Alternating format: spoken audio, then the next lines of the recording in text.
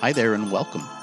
The First Christian Church podcast ministry features the teaching and preaching of the First Christian Church in downtown Roseburg, Oregon. Here's today's message. It is fun to be back with our Roseburg family. Sherry and I 6 years ago moved to Myrtle Creek.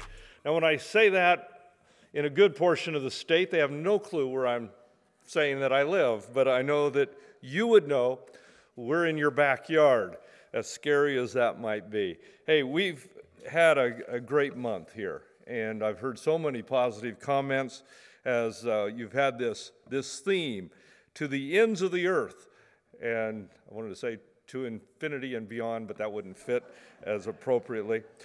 In Acts 1, verse 8, you've been using this as a text. Let me just champion that again before I press on with the message.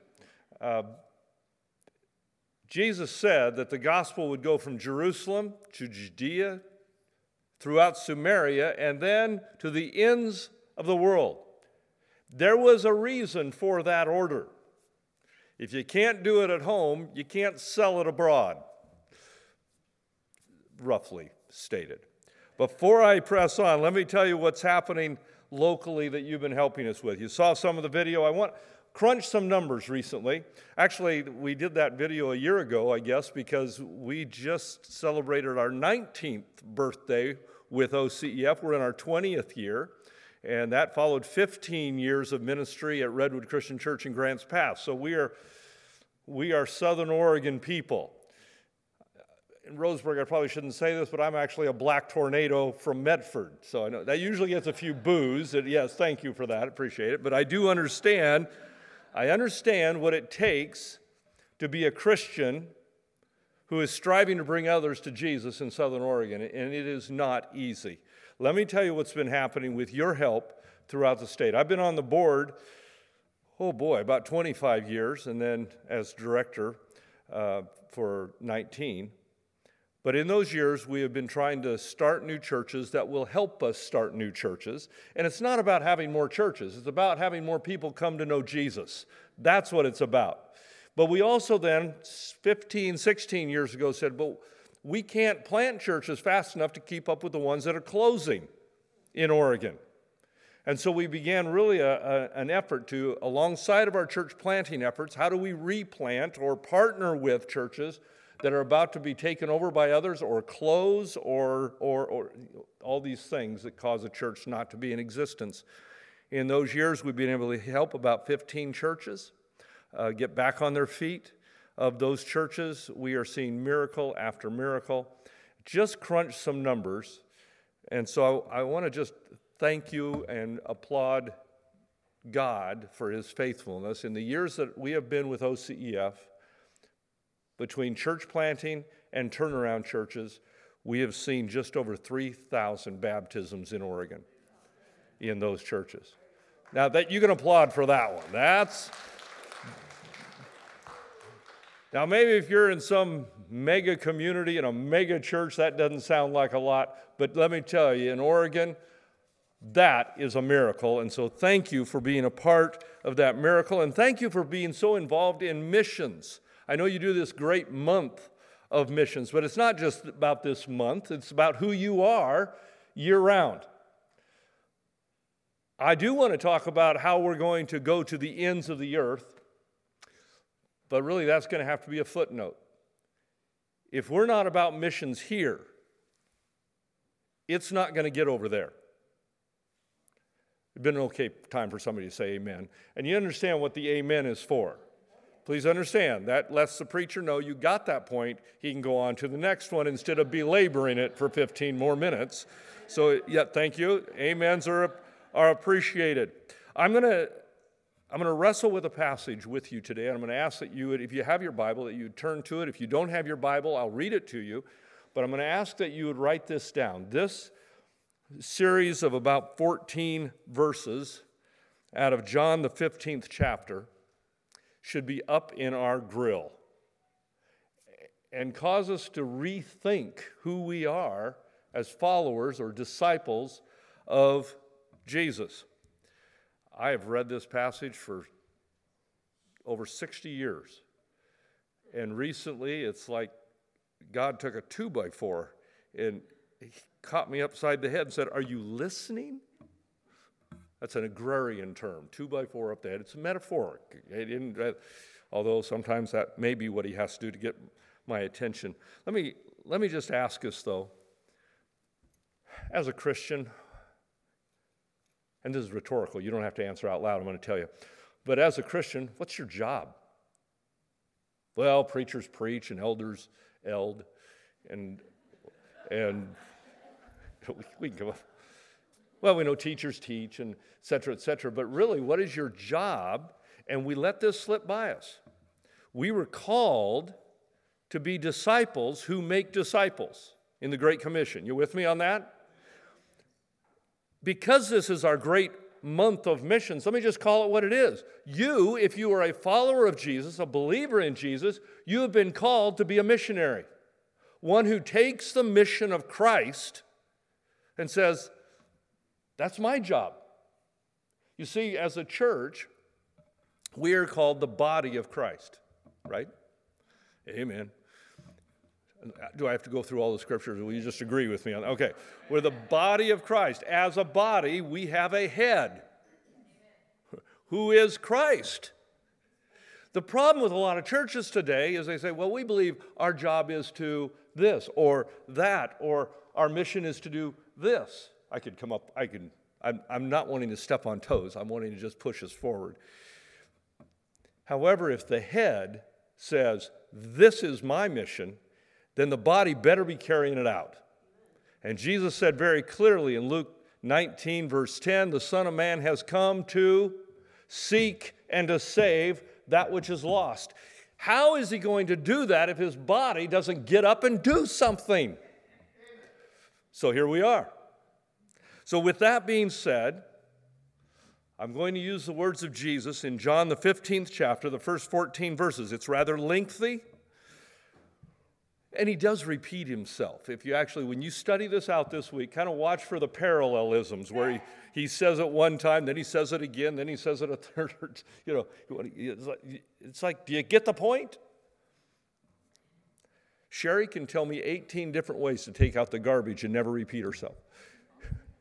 It's called a Hebrewism or a parallelism. It's brilliant, actually. And so can Jesus, and so does the Apostle Paul and others. But let me read with this. It talks about a true vine and branches and fruit. Put yourself in this story somewhere. Jesus said, "I am the true vine, and my Father is the vine dresser. Every branch that is in me that does not bear fruit, he takes away, and every branch that bears fruit, he prunes it, so that it may bear more fruit. You are already clean because of the word which I have spoken to you. Abide in me, and I in you. As the branch cannot bear fruit by itself unless it abides in the vine, so neither can you unless you abide in me. I am the vine, you are the branches. He who abides in me, and I in him, he bears much fruit. For apart from me, you can do nothing. If anyone does not abide in me, he is thrown away as a branch and dries up. And they gather them and cast them in the fire, and they are burned. If you abide in me, and my words abide in you, ask whatever you wish, and it will be done for you. We'll read that in context in a moment. My Father is glorified by this. Now, I'm going to pause just briefly. I've run through this too fast, too many times. We talk about giving glory to God. We want to glorify God. Let the Word of God speak to our hearts and our minds on how we glorify God in Jesus' mind. My Father is glorified by this, that you bear much fruit, and so prove to be my disciples. Just as the Father has loved me and I have loved you, abide in my love. If you keep my commandments, you will abide in my love, just as I have kept my Father's commands and abide in his love. These things I have spoken to you, that my joy may be in you and that your joy may be made full. This is my command, that you love one another, just as I have loved you. Greater love is no one than this, that one would lay down his life for his friends. You are my friends if you do what I command you. Okay. Now, I've spent a little more time with this than just reading it, so I'm going to tell you, this has got my attention. Please let the Word of God grab your attention here. Please spend some time with this week. There is more here than meets the eye as he repeats himself to show what is important to Jesus. In this passage, now there are other passages where the word fruit is used more of works or things that you're doing, but not in this text. He repeats it over and over. The fruit that, now let's back up. He's the vine. We are the branches that are connected to the vine with one job, which is to bear fruit. In this passage, he tells us what the fruit is that we're supposed to be bearing. Disciples. You could say converts, but I think if we just go to convert, we've missed something. We've got to take people from hearing to belief to obedience. Amen. I want to go to the next point, so I'm just saying amen for myself in case you missed that window of opportunity. So let me just hit some brief points that are painful because I'm going to go home after this anyway, and you and though you know the town, you don't know my address. So I will be safe for a while. However, please note in this text, there is a penalty. Now we're talking here, when I say penalty, we're talking about people who are connected to the vine. We're talking about believers. We're talking about disciples, us, followers of Jesus, who do not bear fruit. The penalty for not producing fruit is cut off. You can't be cut off from something you weren't connected to.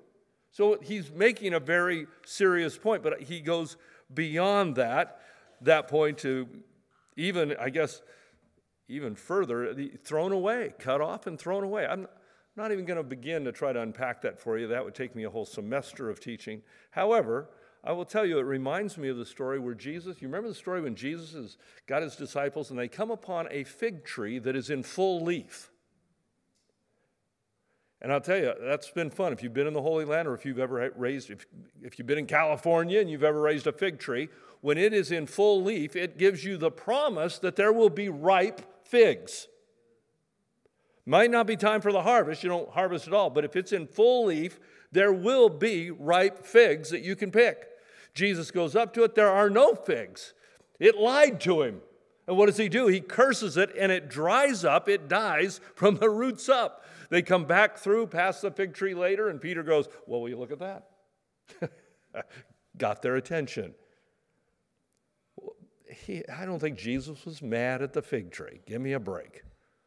But he is teaching us, just as he is in this passage, the importance of being obedient to the point of sharing Jesus with others, of bearing fruit, of not just looking good. The fig tree looked good, but it wasn't producing.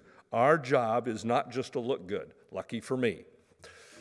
Never have looked good. Wait. But we are to produce.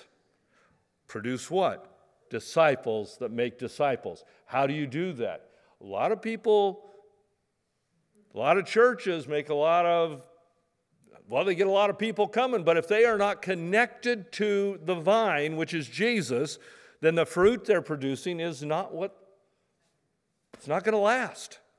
But I want to go beyond that. Okay, there's the harsh news that those who don't produce, if there's branches that don't produce fruit, they're going to be cut off. That makes sense in an agrarian orchard. I grew up in Medford, pear trees. Are there any pear orchards left? Just houses, I think. But get the next part. There's also pain in producing fruit. In this passage, he says that for those branches that produce fruit, what's he going to do? Prune them. Did my voice crack? I was a little nervous. He's going to prune them so that they can bear even more fruit. What does that mean? We're going to be pruned? Well, bad stuff happens even to good people.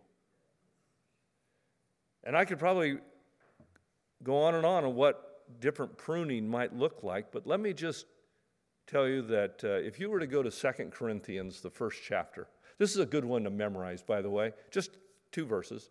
2 Corinthians 3 and 4.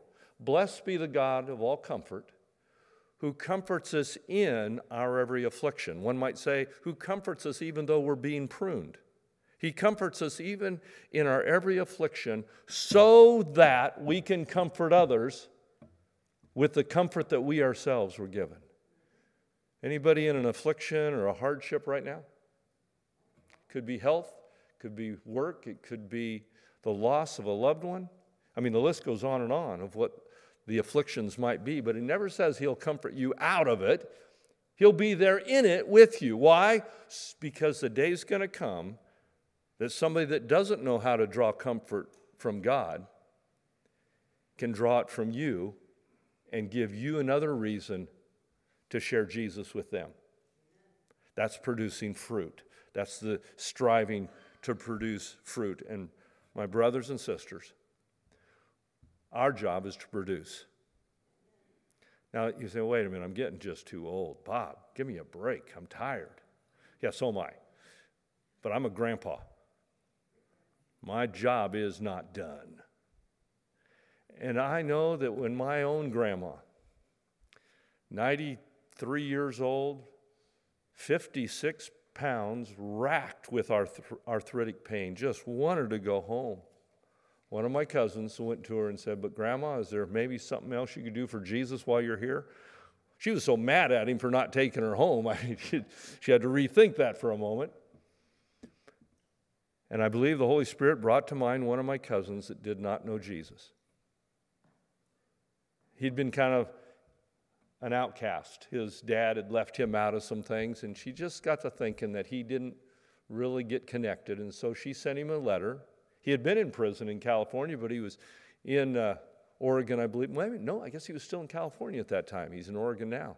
And she sent him a letter with money in it. He immediately called his sister and said, what does she want? And his sister says, don't you remember, Grandma? She wants nothing more than to make sure you know that you're loved. Now, I'd love to tell you that he came rushing up to Oregon and gave his life to Jesus and was baptized. However, I can't tell you that part of the story. Holy Spirit's still working. But he did come to Oregon. He did get to sit with Grandma before she passed. He got to hear about Jesus again. And years later, his daughter came to a college in Southern Oregon and heard that she had a cousin in Grants Pass, and she began attending, and we got to see her come to the Lord. Now, we're still waiting for my cousin, but we're starting to see that. You see how producing fruit keeps going, and even if you're 56 pounds and racked with pain, you still can produce fruit. You still have a prayer life. You with me? Our problem is sometimes we give up too easy. Well, I'm too tired, I'm too old, I'm too busy. Get over yourself. You've got a job. You are a disciple, and your job is to produce fruit. So I'm going to tell you, there is a penalty for not. There's a pain for doing it. You get pruned, but there is a prize. There is a prize for producing fruit, for being that branch. And it's going to be seen here in Roseburg, in Douglas County, and Oregon, which, by the way, is still, unfortunately, I wish we had this changed. We are still the least churched state in America. Higher percentage of Christians now by far in Africa than there is in Oregon. We need to turn that. How do we turn it? I can't do it. Daniel can't do it. Darren can't do it. But we can do it. You know, if we each were able to reach one this year, we'd have to go to multiple services in here. Just that quick. And what if then everybody reached one more the next year and one more the next year? Do you know that if you just start with one and you actually make one disciple a year who will do the same? You follow what I'm saying? So 1 becomes 2, which becomes 4, 8, 16, 32, 64. My math ran out. Do that sometime, just for fun. 33 and a half years is 7.5 billion people.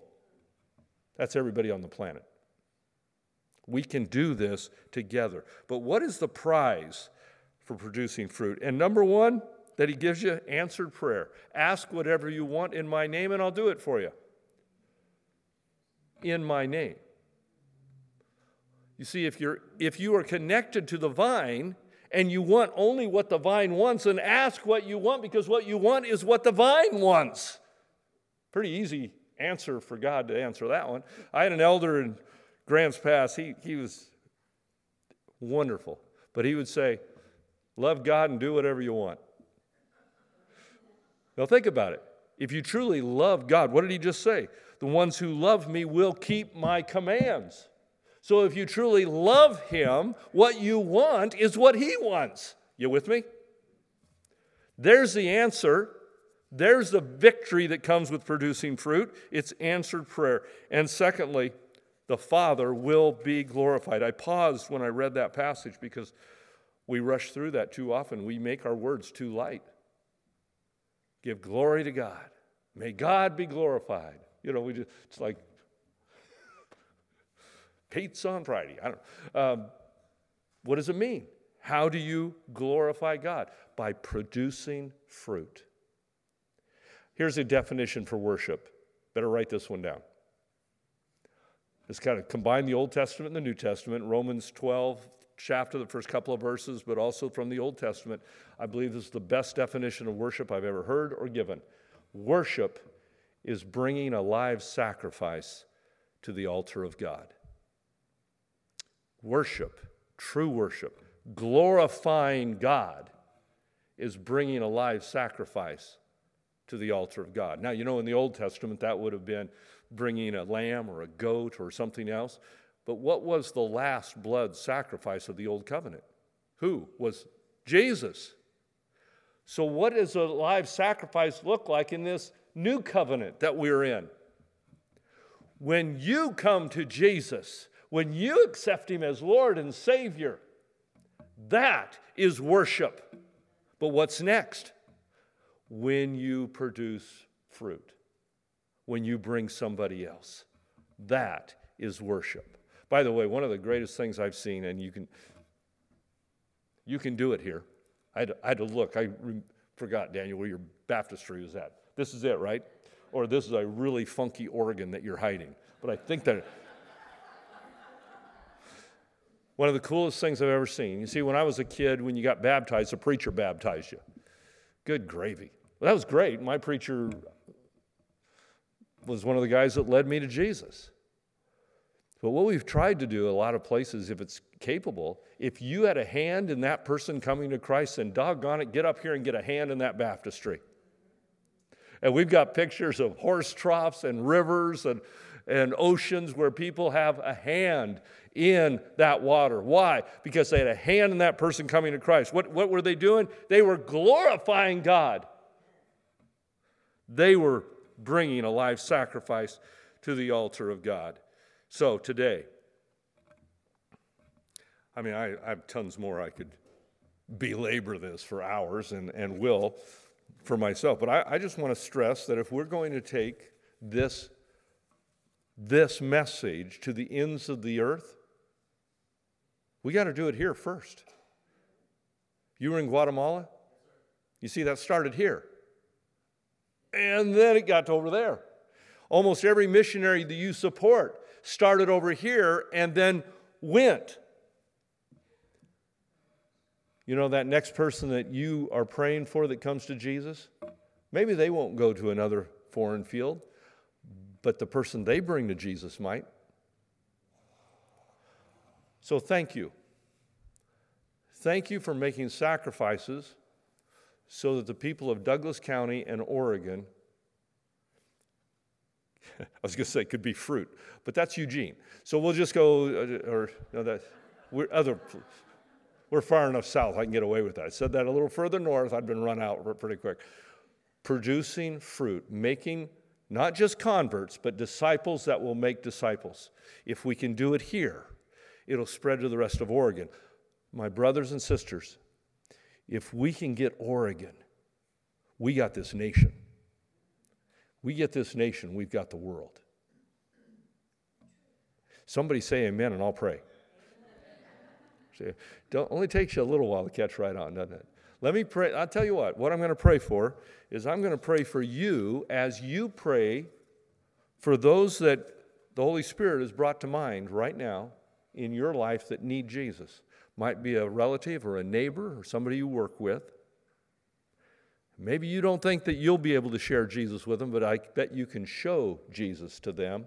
Maybe we can tag team together to get the words to them. But I'm going to pray for you as you pray for them, that they might be that kind of fruit that becomes a branch and bears more fruit.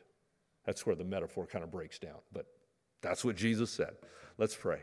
Father, for this church, your body here, I thank you. And Lord, I've known you for a long time, but I've got grandkids and neighbors that are just getting to know you, and some don't even know that they need to know you. So, Father, for those people that we have put on our minds that we are lifting up before you now, would you, through your Holy Spirit, be convicting, drawing to yourself, but Lord, give us the courage and the tenacity to continue to pray, continue to live like Jesus and talk about Jesus so that we can produce fruit. Father, if there's any here right now that have rejected that concept, I pray that we would draw ourselves back to you. And Lord, if there are those that are experiencing times of affliction and pruning, let us rejoice in that, knowing that our God will be glorified as others come to know you. We love you. In Jesus' name, amen. Thank you so much for listening to this week's message. If you made a decision for Christ or would like prayer with someone from our church family, we would love to connect with you. You can message us on Facebook by searching Roseburg First Christian Church, or you can email us directly at roseburgfcc@gmail.com. In addition, if you're listening to this message on Apple or Spotify, we invite you to like, subscribe, rate, and review this podcast and share it on social media so others can be blessed as well. God bless you and have a beautiful day.